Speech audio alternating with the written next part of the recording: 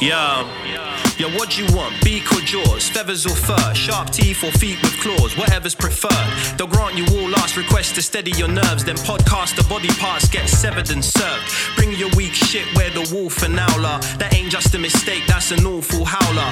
Both of them are known to pull up at your shows. Have the crowd witnessing a murder like they rolled in with a gang of crows. Fuck the censorship, let them see the whole thing. They stay dressed to kill, never sheep's clothing. Dark enough to turn the sun to the moon. You'll see nothing, all you hear's a huff a puff and a...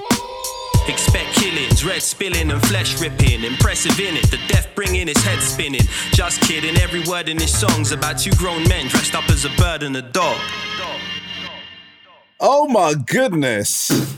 Boom, boom, boom, boom, boom, boom. Welcome, no. friends. Welcome to the Wolf and Our podcast. What you can hear is two men overcompensating for the lack of energy because they have only been able to find an hour at 6:20 a.m. That's what you listen to. Cold Tuesday morning.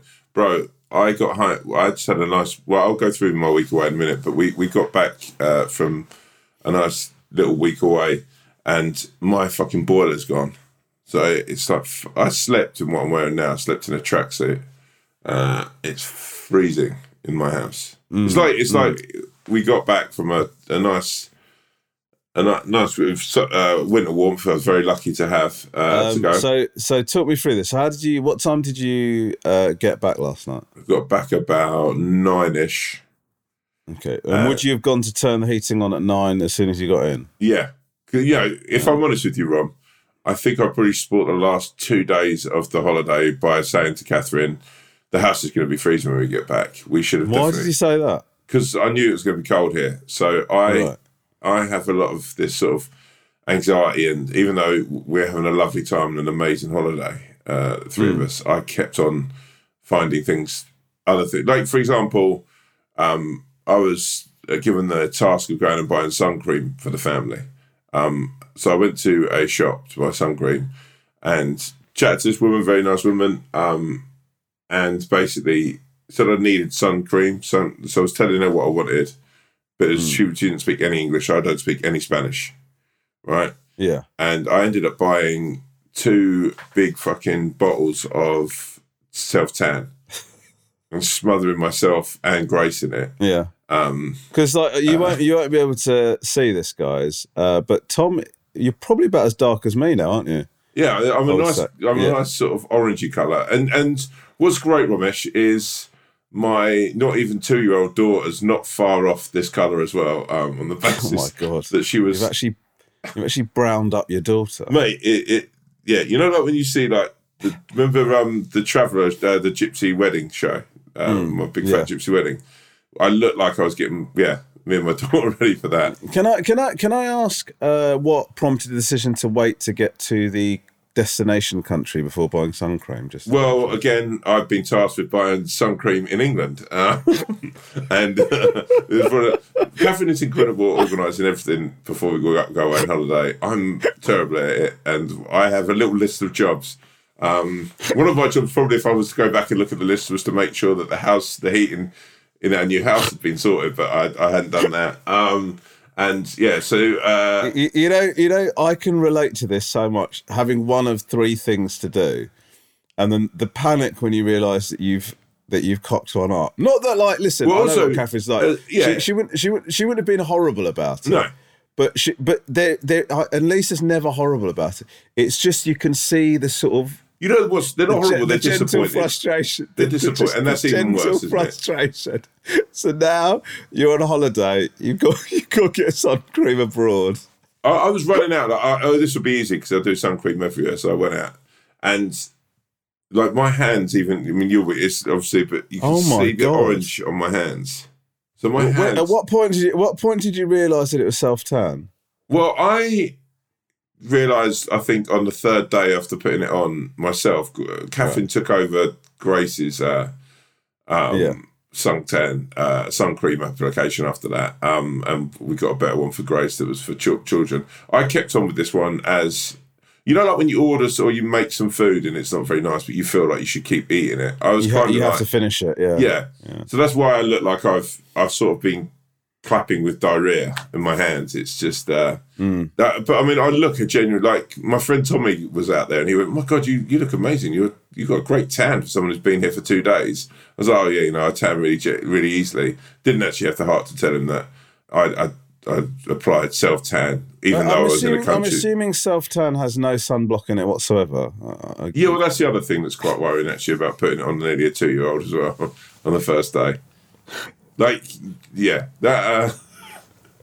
What was Catherine's reaction? Also, it wasn't a cheap suntan. Oh, my God. So you, what did you say? Like sol? Did you shout sol over and over? Did you say crema de sol or something? Yeah, like that? I was going for the tan, suntan, for suntan, for sun. Well, I mean, first of all, why would you say suntan? No, because I meant to get a suntan. For me, get suntan. No. Like, yeah, okay. All right. Yeah, I know. All right. That is an absolutely insane way to go about it. Yeah, I know. Look, listen. You're not even. I realise that now, looking back at it, if I could Martin McFly this situation, go back, I'd be going sun protect. Yeah, but I didn't at the time. I was excited about getting a suntan. Right. I mean, I genuinely look. I mean, listen. Jobs are good. Jobs are good, and you got yourself a tan. Yeah, I know. Yeah. You're fucking absolutely bang up, ready for your first day shooting on Towie.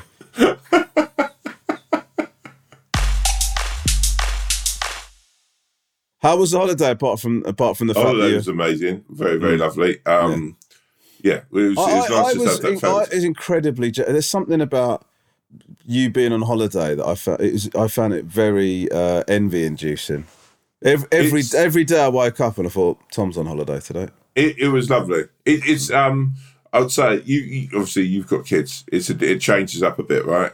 Yeah. I felt pretty much Grace is now walking. She's into everything. I felt a lot of the time like my job was essentially like you become like a centre back for most of the time, just standing goal side of any kind of danger. Like a swimming pool, you're just goal side constantly in the swimming pool. You feel like Rio Ferdinand or Virgil van Dijk, just going, no, just backing her off just so you're always between them and a danger. Like the airport was an absolute crazy, yeah. I've got to say, by the way, as well, last night, right, so we come back last night.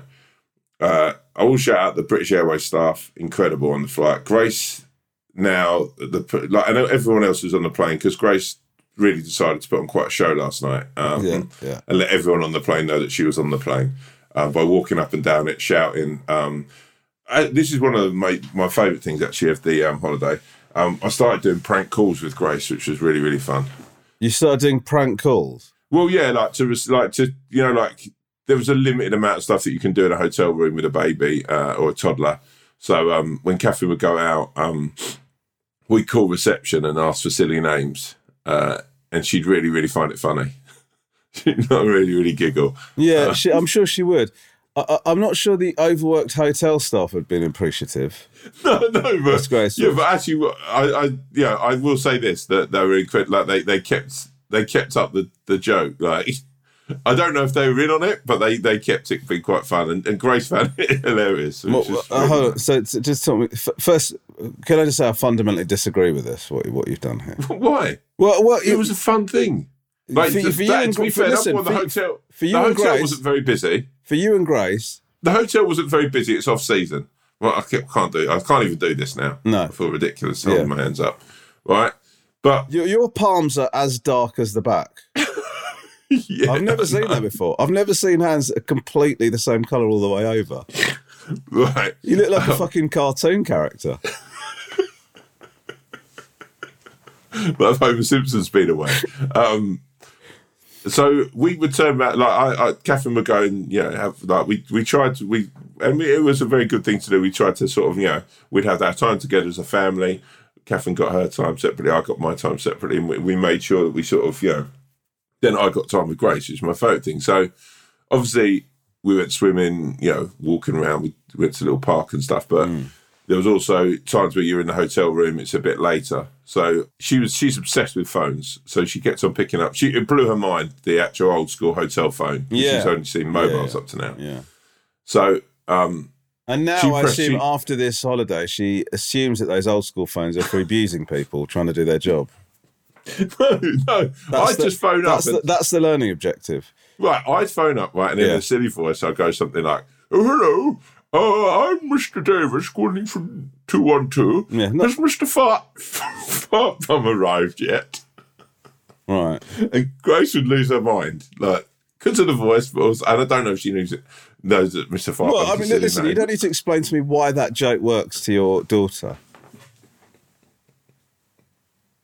And then the people. I'm not thinking she's appreciating it on a satirical, political level. I think it might be the voice and the fact she said Mr. Fart Bum. I'm guessing that's what she found funny about it. Right,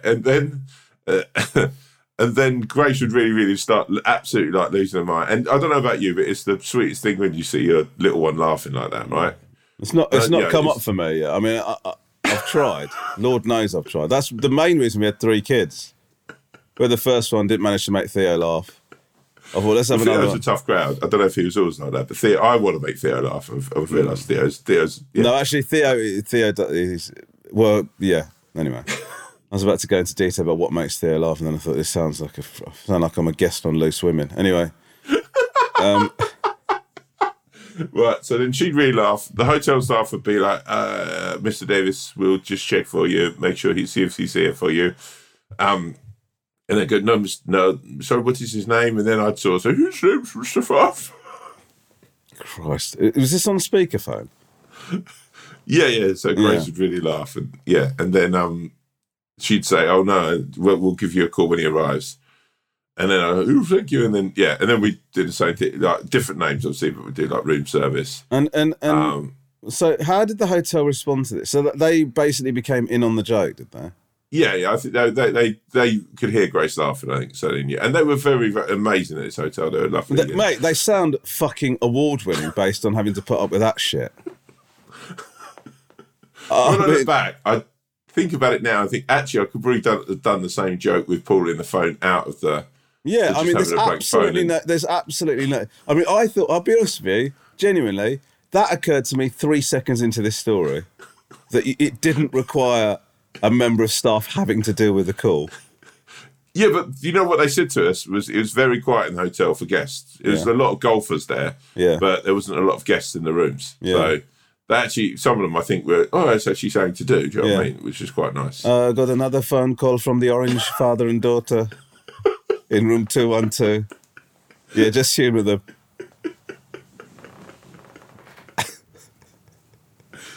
Right, so... I'm not sure what accent I was doing there, actually. I think what happened is that I wanted to go for Spanish, didn't want to come across xenophobic, and instead sort of sounded like some sort of interrogator. I don't know why. I think what you sounded was European. I think that there's now like an accent. That's sort of mid-European. Like European, which is quite nice.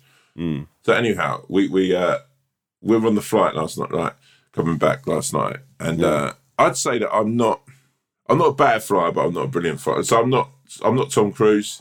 I'm not like Maverick, Top Gun kind of eyes, but also I'm not B.A. Baracus. I'm like, I'm somewhere in the middle of those two. Do you know what I mean? So you're in the middle. So you're in, I mean, I would describe almost everyone as in the middle of those two. Yeah, exactly. Yeah. So basically, one extreme is flying the plane, and the other one is having to be made unconscious in order to get on the plane. So you're between those two, are you? Yeah. That's really gives me an idea of what sort of flyer you are.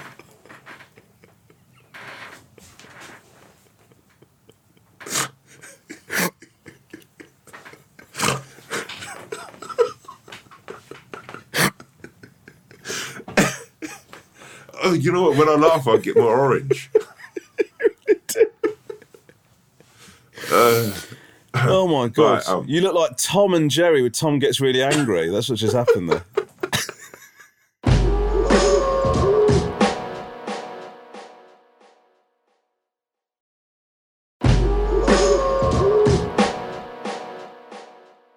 So, mate, flights. Oh, fucking hands! I'm going to keep them out of the situation now. I look like Morph. That's what I look like.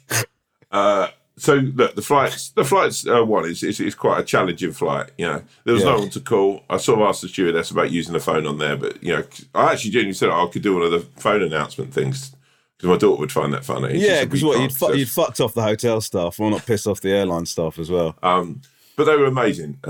Anyhow, did you do cavity searches for Grace's amusement at security? Well, there's a story coming up. Oh, okay. Oh God. So the plane's coming in for landing, right? I reckon we're about 30 odd feet, maybe 20 feet up to hitting the runway. The fucking plane, you could see the ground, and then the plane goes back up. Like literally, you hear the engines rev back up, and it just fucking takes off up again, right? Yeah. Which is fucking unnerving because you think, what the fuck's happened here? Do you know what I mean? You think you're hitting the...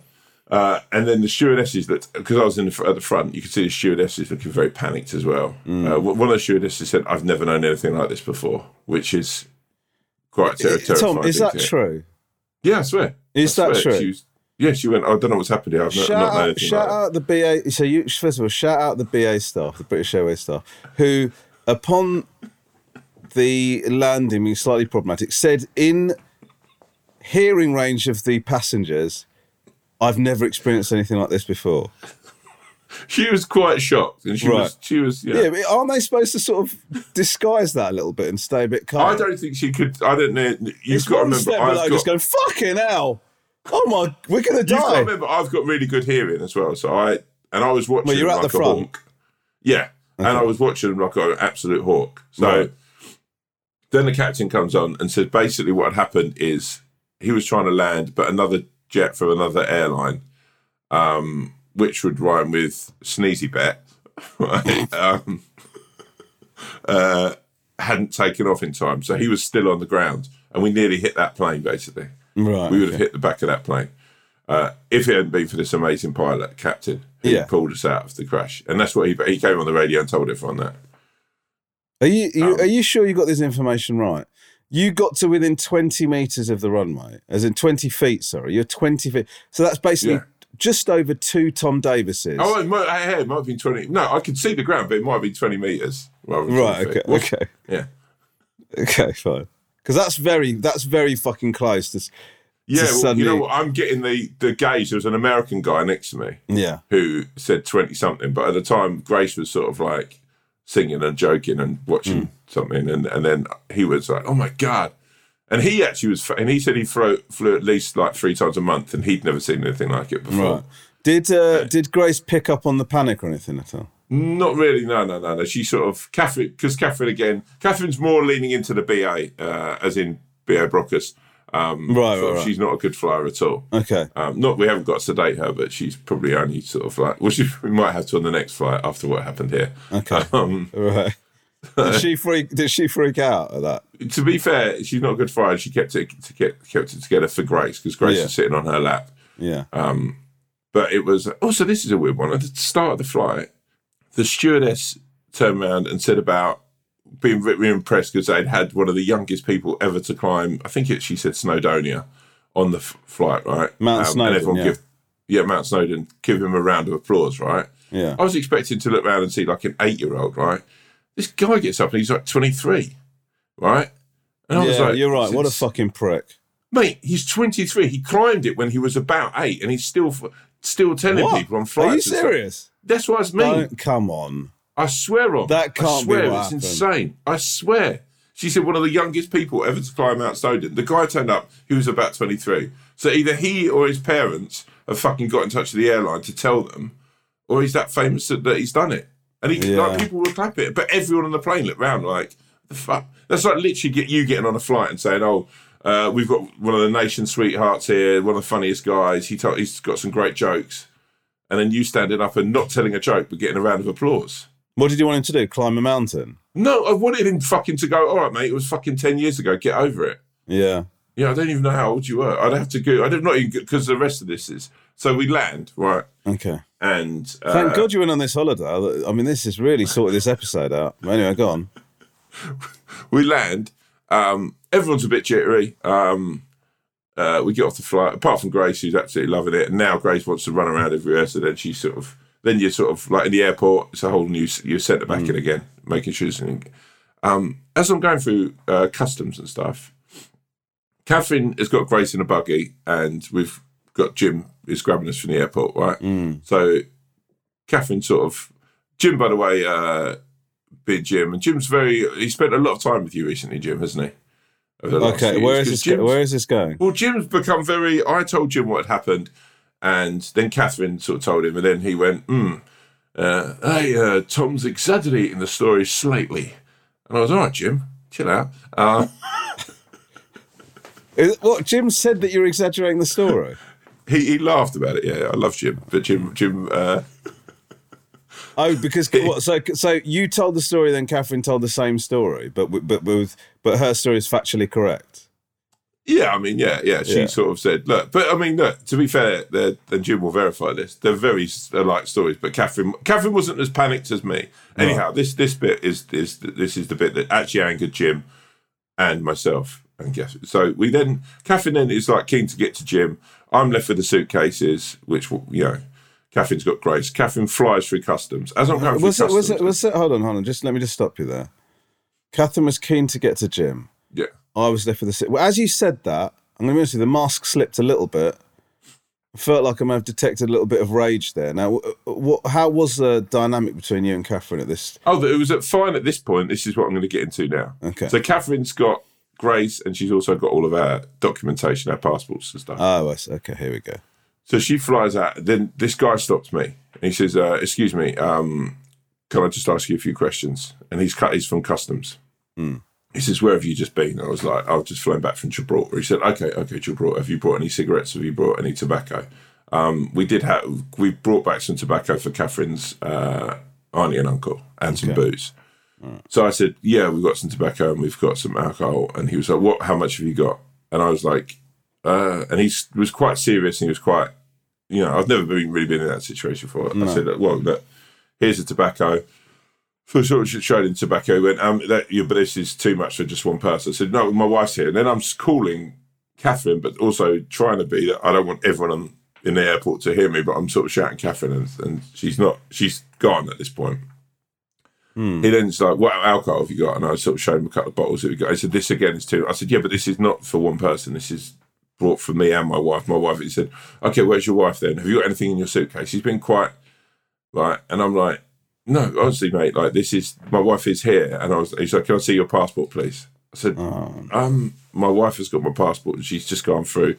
If you let me just go in front, I can. And he went, no, I can't let you go anywhere, not without your passport. Where's your passport? You should have your passport all times in the airport. Anyway, he's been quite, and I'm shouting, Catherine. What's happening to your arse at this stage? My arse is going. You're right. I'm very, very nervous because I'm thinking, I haven't got a passport. I'm in the middle of an airport. At this point, Catherine's so keen to get to fucking the car and to get to Jim and get Grace some fucking snacks and some milk. There's a good chance that they'll forget that I even exist and I'm on holiday with them. Okay, and Catherine and the family. This is what I wanted to do. This is good.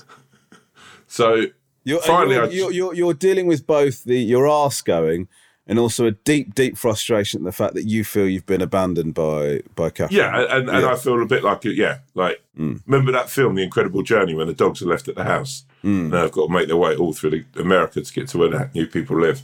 I know that by the time she goes through those opening doors in customs and out into sort of fucking whatever it's called, where you get cheap goods, duty free. Yeah, that she's gone. You really did assimilate at Gibraltar. You picked up so much Spanish. She's gone, right? Okay. So I shout out one last really loud Catherine, which most people in the airport and in the baggage fucking area look round now. So I know, why wasn't phoning her an option? No, I've never even thought of that, actually. But I was so fucking panicked because this guy's sort of being quite... Anyway, Catherine then and Grace, the buggy comes back round and she hasn't quite got Joe's doors and she comes back and she's like, are you okay?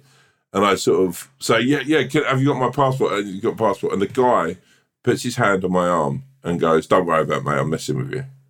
And I was like, what? Yeah, and then he goes, love your stuff, mate. Keep doing what you're doing. I was messing with you, bruv. Yeah. What? Mate, I was like, what? Like, genuinely had nearly tears in my eyes. Man, that's a bit, Jim couldn't get his, and then Catherine came back, and then I could see he knew that it had gone wrong. and then he sort of was trying to laugh about it, and he sort of like nodded and smiled at Catherine. God. And he could see, because I think he knew how. I mean, there's a part of me now when I'm telling the story after telling the story about the phone calls to the hotel. I don't know whether the hotel we're in on it, but anyway, it was genuinely one of the I was like what happens at this situation if Catherine's gone through? I've got no passport, and he was then like, he sort of walked over to Catherine with me and was trying to still sort of laugh about it, and it was just that is. Yeah, but hold on, what?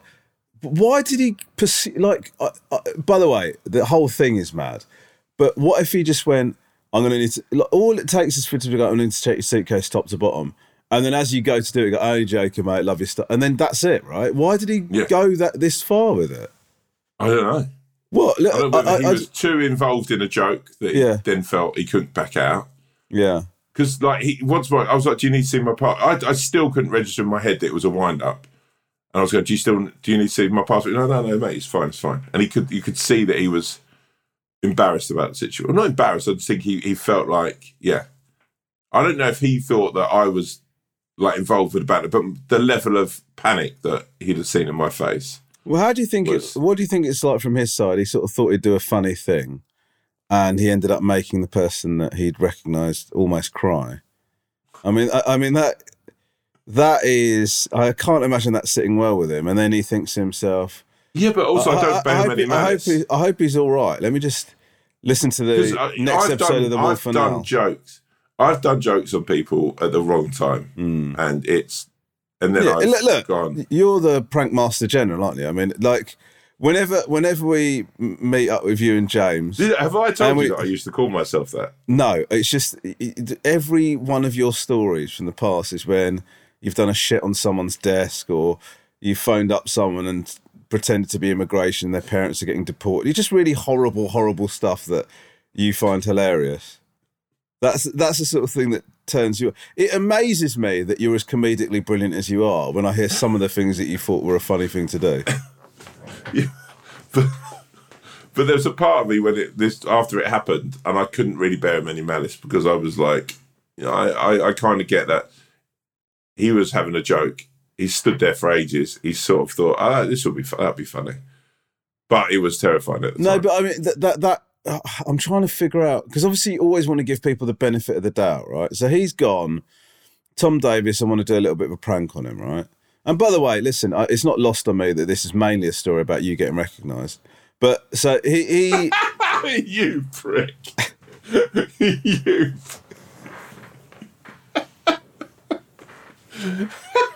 You're so happy with that. You're so happy with that. I know exactly. You're sitting in your bed. As you've done that, your fucking toes have just stroked the fucking duvet. Anyway, sorry. The point I'm trying to make is, you fucker. So I'm happy with that. He thinks, okay, here's Tom Davis. I recognise him. Let me do a little prank on him.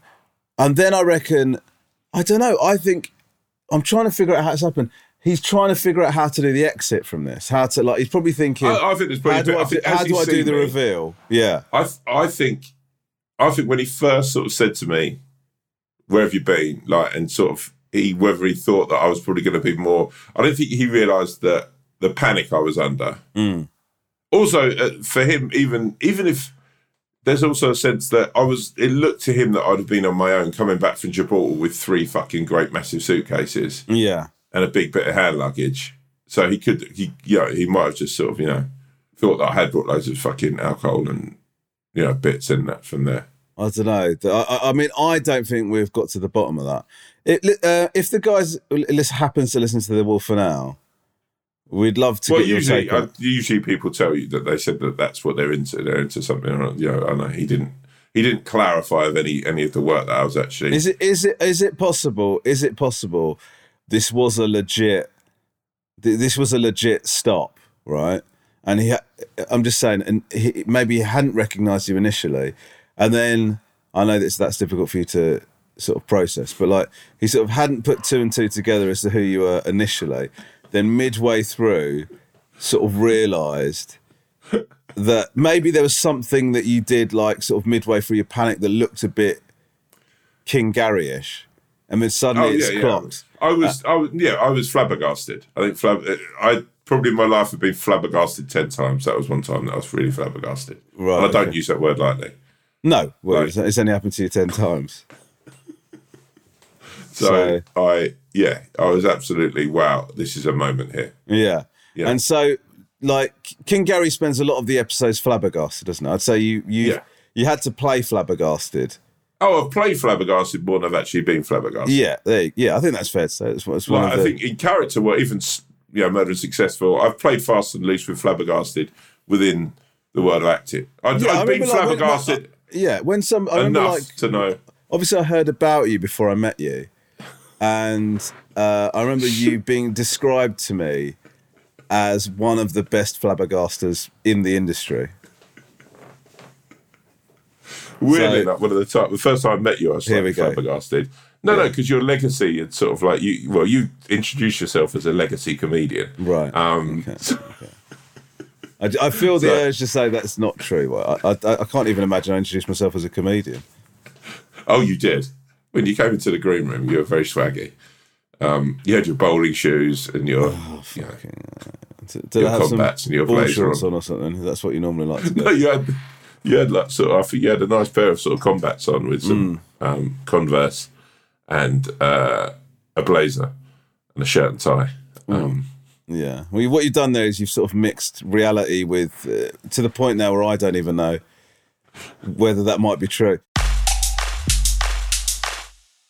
How have you been anyway? We've done a lot of Big T chat, so.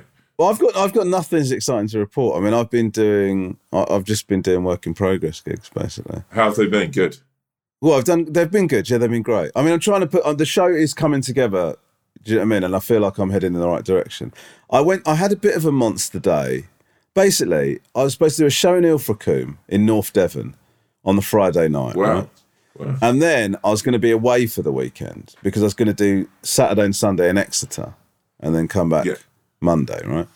Yeah. And basically, for some reason, the Exeter shows got cancelled because I think there's a flood at the venue, right?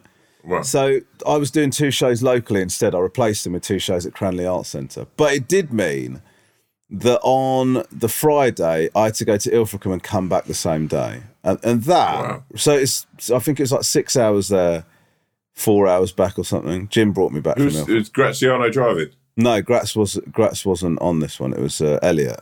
Took me up there. Right. And then Elliot stayed in Ilfracombe and Jim brought me back.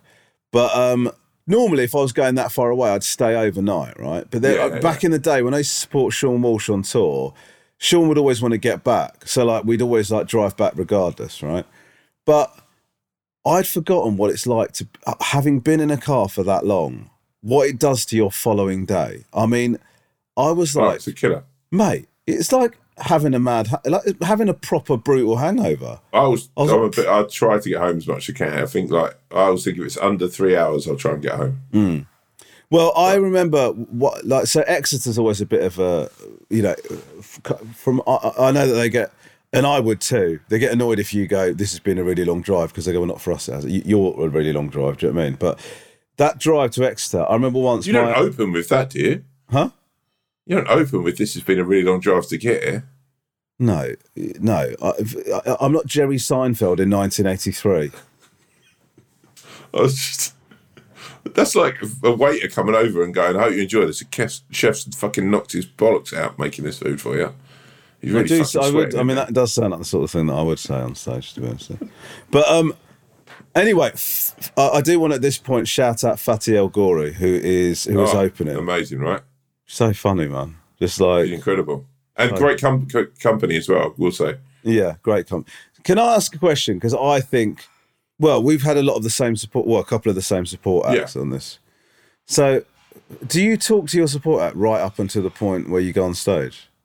Almost. Well, Fatia and Dinesh, yeah, pretty much. Like, I'm almost, they're in my, I don't have my own, we just chill in, like, one dressing room between us, and we'll be chatting, catching up. Sometimes Gratz is in and is there as well. Big Den. So yeah, usually I like that feeling of feeling quite chatty and quite chill before the show. If they want to go through their stuff, then I'll always just go into the corridor or whatever and let them go. But both Fatty and Dinesh quite, sometimes people are a bit more, they need a bit more time. But I quite like the chat and the banter. What about you? Are you more... work in progress is probably a bit different, by the way.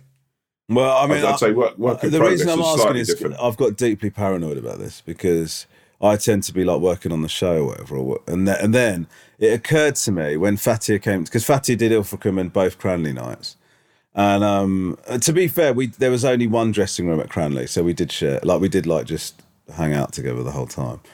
But in the, I've started to become slightly paranoid that you've told a story about a holiday where, you had a prank played on you. You played a series of pranks on hotel staff. You put on I mean, that literally, your holiday seems to have been, I would say, 2 to 3 episodes of a sitcom. And I'm now having a discussion about whether you sit in the dressing room with a support actor. I mean, it's in terms of levels of stuff to report back. Yeah, but we had those moments. Your holiday story was mate. Come back and remember Swimming-gate. What do you mean? You had two. You're the only person who had to be continued on this podcast. When you went swimming and failed and embarrassed yourself in front of your family, and then when you actually fucking swam out to the boy, and you had them all celebrating and having a big barbecue on the beach. It's fucking 2 great stories. Yeah, and at that time, I was a work in progress. Yeah. Okay. So. Yeah, I mean, thank you for giving me a pep talk. It's really, really lovely, and also tragic as well. Actually, weirdly, it has made me both feel better and worse, which it's an unusual feeling. But anyway, so you don't have to chat. I do chat, but I tend to particularly for work in progress, need to be a little bit kind of. Not thinking about the show. I'm making it out like there's some sort of artistic process. I'm mainly panicking, is the honest truth. And looking at my notebook. Work in progress with you, it's usually sort of eating crisps and sort of drinking Coca-Cola. You all seem quite chilled. Well, I think. Well, first of all, you've never done work in progress with me. You did. I have. I know what you're about to say. The dates at the Horth, right? Oh no. Islington, that was work in progress. But at that stage, what I would say is, mine was really that you were a bit closer to what you were doing. No, it wasn't. I think that was more of a run through getting back, wasn't it? You were great that night. That was when I looked at it and thought, actually, maybe coming back to stand up was maybe the worst idea of my life. And then no, you were great. What are you talking about? You were brilliant. No, that night wasn't.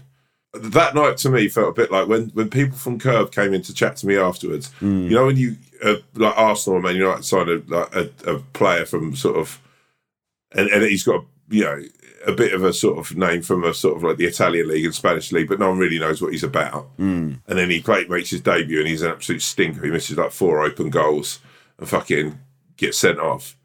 And then everyone's going, "What the fucking hell is that? Why is Alex Ferguson signing this kid?" Are you aware of what sort of happened? I mean, there's a couple of things that happened there. One, you've compared yourself to some sort of wunderkind that's arrived from another club that goes and shows potential. I also said to you, you were brilliant, and then you went, "Not that night, I wasn't," which is very, very revealing. No, I don't mean as a whole. Not that night, I wasn't. No, have I been brilliant on other nights? Yeah, of course. Have I been brilliant? Have I been brilliant on most nights? Probably.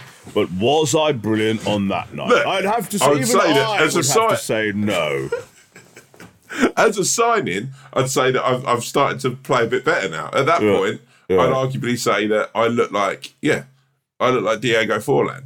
I was like, arguably, everyone was sitting there thinking, "What the fuck is this guy doing?" Nobody was thinking that. I mean, in my head, that's what. Yeah, there's a slight narcissism in you thinking that people think about it that much. No, don't you think the next morning they went into Curb and they said, "All right, shall we have the debrief about Tom Davis's work in progress yesterday?" So what did you think? No, I think people must have gone. There were some glimpses of flair. Sure. Am I worried? Yes. Okay, is that McIntyre on the phone? Can you just hold the call? Can you tell him we'll call him back because we've got to get this Tom Davis debrief done? No, people would go back and go, "I don't think he's really a stand-up. I don't think he's got the minerals." I don't think that was very good. I think Off the Curb would have that discussion before I don't think they would go, let's sign Tom Davies. And by the way, in a couple of weeks' time, do you want to go watch him in his work in progress, see if there's anything about him once we've committed to? That happens like that very rarely. I'm not saying it hasn't happened, but yeah. Do you know? I at that point. No, Tom. To be fair to you, I'm being a prick. The number of times. I know, yeah.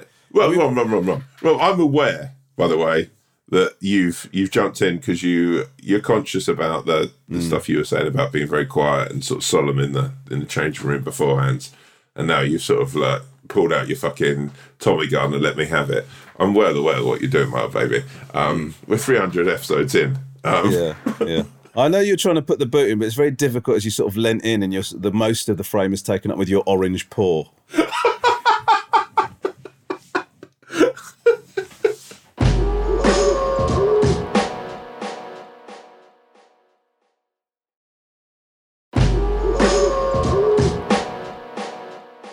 But anyhow, I digress. We were talking about you. And no. What I was going to say to you is, it's the first day that I signed for, like when Off the Curb told me they were signing me.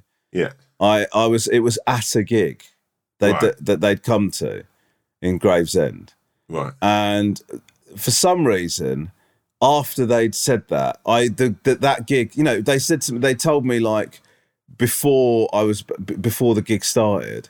And then they went off to watch the gig, and I went sort of into the dressing room to get ready for the gig. And I had this paranoia that you're talking about, where I thought, they're going to have told me that they're signing me. I'm going to do the gig, and then they're going to go, can we have another chat? Do you know what I mean? Can you imagine? But yeah.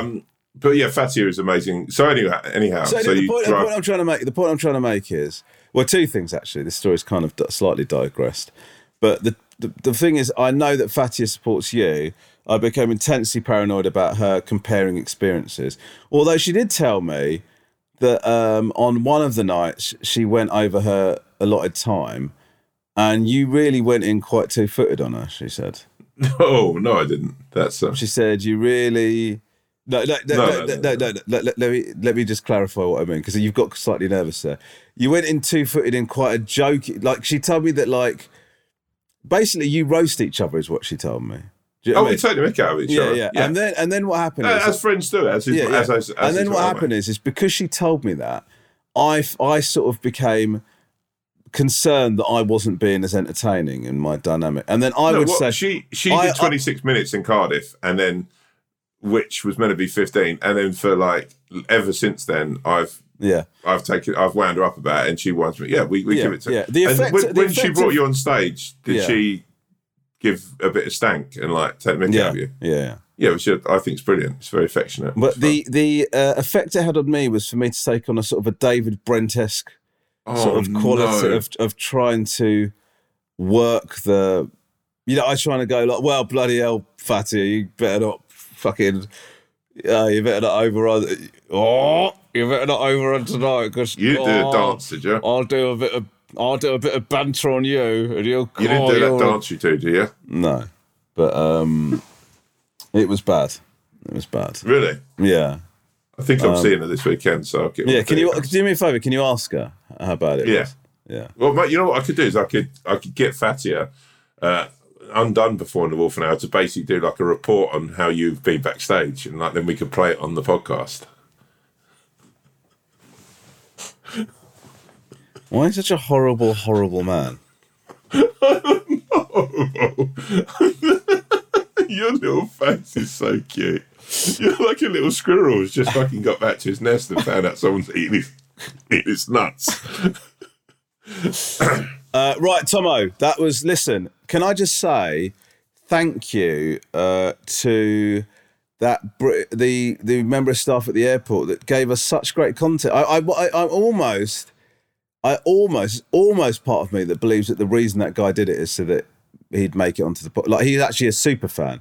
That he knew that if he gave you sort of an unpleasant experience, he would make it onto the podcast. Better than maybe he knew that me and you are so badly prepared that we have a deadline every week on a Tuesday morning, and And he knew obviously it was a Monday night, and that could be the thing. That would be the last thing. He'd be furious to know that when I got back on the heating in my house had broken. Yeah, because that could have easily overtaken. Yeah, as you started talking about it, he must be thinking, "Oh no, I've not made the cut." Yeah, fuck it. Yeah, fuck it. I've done that big wind up, telling all the boys. Yeah. Do you think we should ever one day, like as an experiment, plan this? Plan what? Plan when we actually record it, or no, the podcast. Like actually, No. Like we should do a scripted one day. No, we shouldn't. Okay. I don't think I've got it in me to do a scripted. No, I struggle to do a script when I don't know why I said it. I regret it so much. Also, knowing how much we both find script writing difficult, and also how much you hate script writing. Yeah, I mean, it's not only us that both know that. Anybody that's watched Avoidance or Romantic Getaway, or even Reluctant Landlord, will know how difficult I find scripted work. Oh my right, brother. Tomo, do you want to take us out? Let's do it. Okay, go. Cold be the weather that flies. For once it was hot, and now it's cold, and the world is turning round and round. And it never digresses me or never surprises me that when temperatures change and when moments change, it can make you feel a little bit anxious. It can make you feel almost a little bit scared. And sometimes that fear and that anxiety turns into anger and hate. But no, friend, alas, no. Remember, change is important, for as the world goes round, it was whoever invented the earth and the sun and the moon's idea to say, hey, these people need more than one season, otherwise it's going to get slightly boring for them, and also for nature and stuff. Remember that change is important, and not just change on a big scale, like the changing of the seasons and the changing of age and stuff. It's also the little things. It's also changing sometimes just little moments of your life, changing the people you surround yourself with. Sometimes you can find yourself in a rut, surrounded by people who just bring a sea of negativity, and you become a part of the tide. Remember that that's not healthy for anyone. So try every now and again to surround yourselves with people who smile and laugh and find the joy in life. And that's exactly what life's about, finding the joy.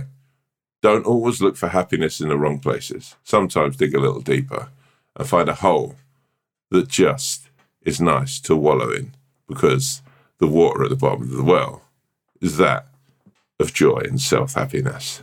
Thank you. Are you asking people to wallow in a well? Is that what the ending of that was? You're asking people to... Is your moral sometimes you've got to climb into a well? Your well of joy. Yeah. If I'm honest with you, I sort of wish that I'd said puddle in the end, but yeah, I was going for a really deeper thing. I was going for... Yeah, I was really, really pushing that. Well, I really like that, Tom. And it's really great to have you back. I've missed you. Yeah. Yeah, I've missed you a lot. So now, listen, Chase and Status, I think we played a Chase and Status song recently, but they've just brought out a song called Liquor and Cigarette. Can I just say, I've been tagged, I think, in this song quite a lot. In the video, there's someone who everyone seems to think looks like me. Are you talking about the Liquor and Cigarettes or the Badadun? It's literally the new tune. The video has just come out. Oh, okay. And here we go, look. Boiler Room. Oh, I see. Yeah. This person has completely overtaken my whole... That's one of Chase and Status. Yeah. And he's completely overtaken my whole fucking... And in that picture, he looks like me a little bit. Here, he doesn't, I don't think. No. And in none of the other pictures, he looks like me. Well... But he's completely overtaken my... to be fair, I actually think he's getting a bit of a fucking tough ride there. Yeah, shout out to him. He's got a lot more hair than I have. Mm.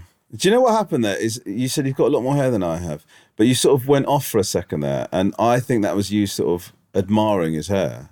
Is that what happened then? Yeah. Yeah. Okay. I look at his hair there and think, Christ, I'd love to be able to slip my... He can do anything with his hair. I bet he looks amazing coming out of a swimming pool, and he'd be probably able to carry this orange look, this orange fade that I've got now. Well, JT, could you take us out with Liquor and Cigarettes by Chase and Status? And guys, thank you so much. Thank you to Tom, who I really feel your holidays... Oh, by the way, while we're talking about music, well done. I've listened to your new tune. Smashed it. Oh, thank you. Thanks very much. Really good. Have you had good feedback? It's been very good. Well, yeah. It's been a mix. So, like, people have been very positive on socials, and I've been getting some messages. But every now and again, people will go, it's actually It's actually quite good what you like that, which suggests to me that it isn't, Mate, I thought it was banging. I really did. Thanks, I think you should be proud of yourself. And I think you should, you know what? I think you should do that album that we talked about you doing. Okay, done. I know, genuinely, I think you should. Right. Okay. I think you're one of life's great fucking. You see stuff. You're a great observational comedian, but also you can put that into sort of music, and you're very talented. What? So you should do it. I think you will never forgive yourself if you get to leave this mortal coil and you've not tried to do an album. And if you fall flat on your face, it doesn't work. Fuck it, you've tried. But genuinely, I think you've got real ability. Because I look at you and it's one of your biggest favourite things in the world, and you could, mate. If I thought for a second that I could fucking do any of the hobbies or fucking things that I really, really enjoy watching to the level that you can actually rap, then I'd fucking go and do it. I'd go, fuck it, it's fun. I know. And I've seen that you playing golf with Jimmy Bullard. But which is genuinely one of the most embarrassing things in the world. That, guys, this is the difference.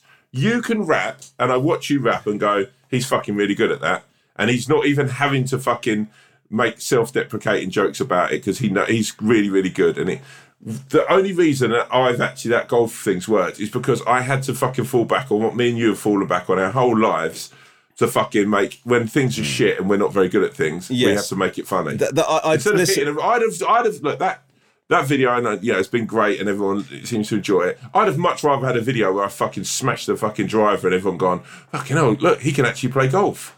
Rather than, he can't play golf, but he is funny. But listen, I recognise that, obviously, right? But what I would say is your rant about losing golf balls is one of the funniest things I've seen in a long time. It's hilarious, man. Yeah, which is very kind of you, but I'd sooner you were sitting here going, you know what, Tom? I actually watched you playing golf and thought, fucking hell, he's really, really good at that. He could actually probably get onto the fucking senior tour. Yeah. He could probably win a couple of competitions.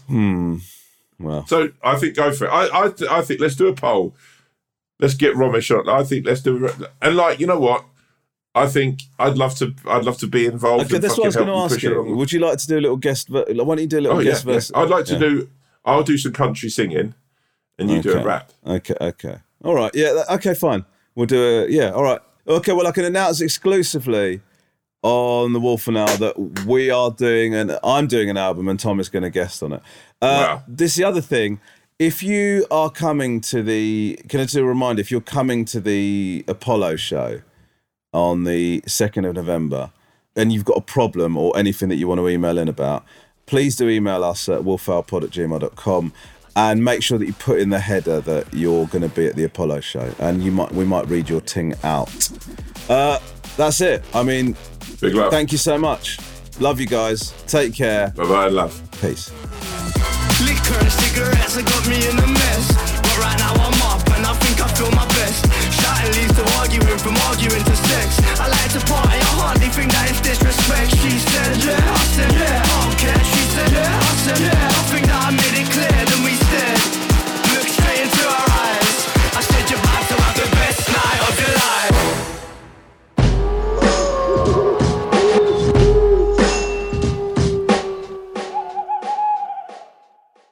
If you have a problem, opinion, feedback, or anything at all, please email us at wolfowlpod@gmail.com. That's wolfowlpod@gmail.com. We'd love to hear from you, mainly because we don't have any content ideas. Thank you.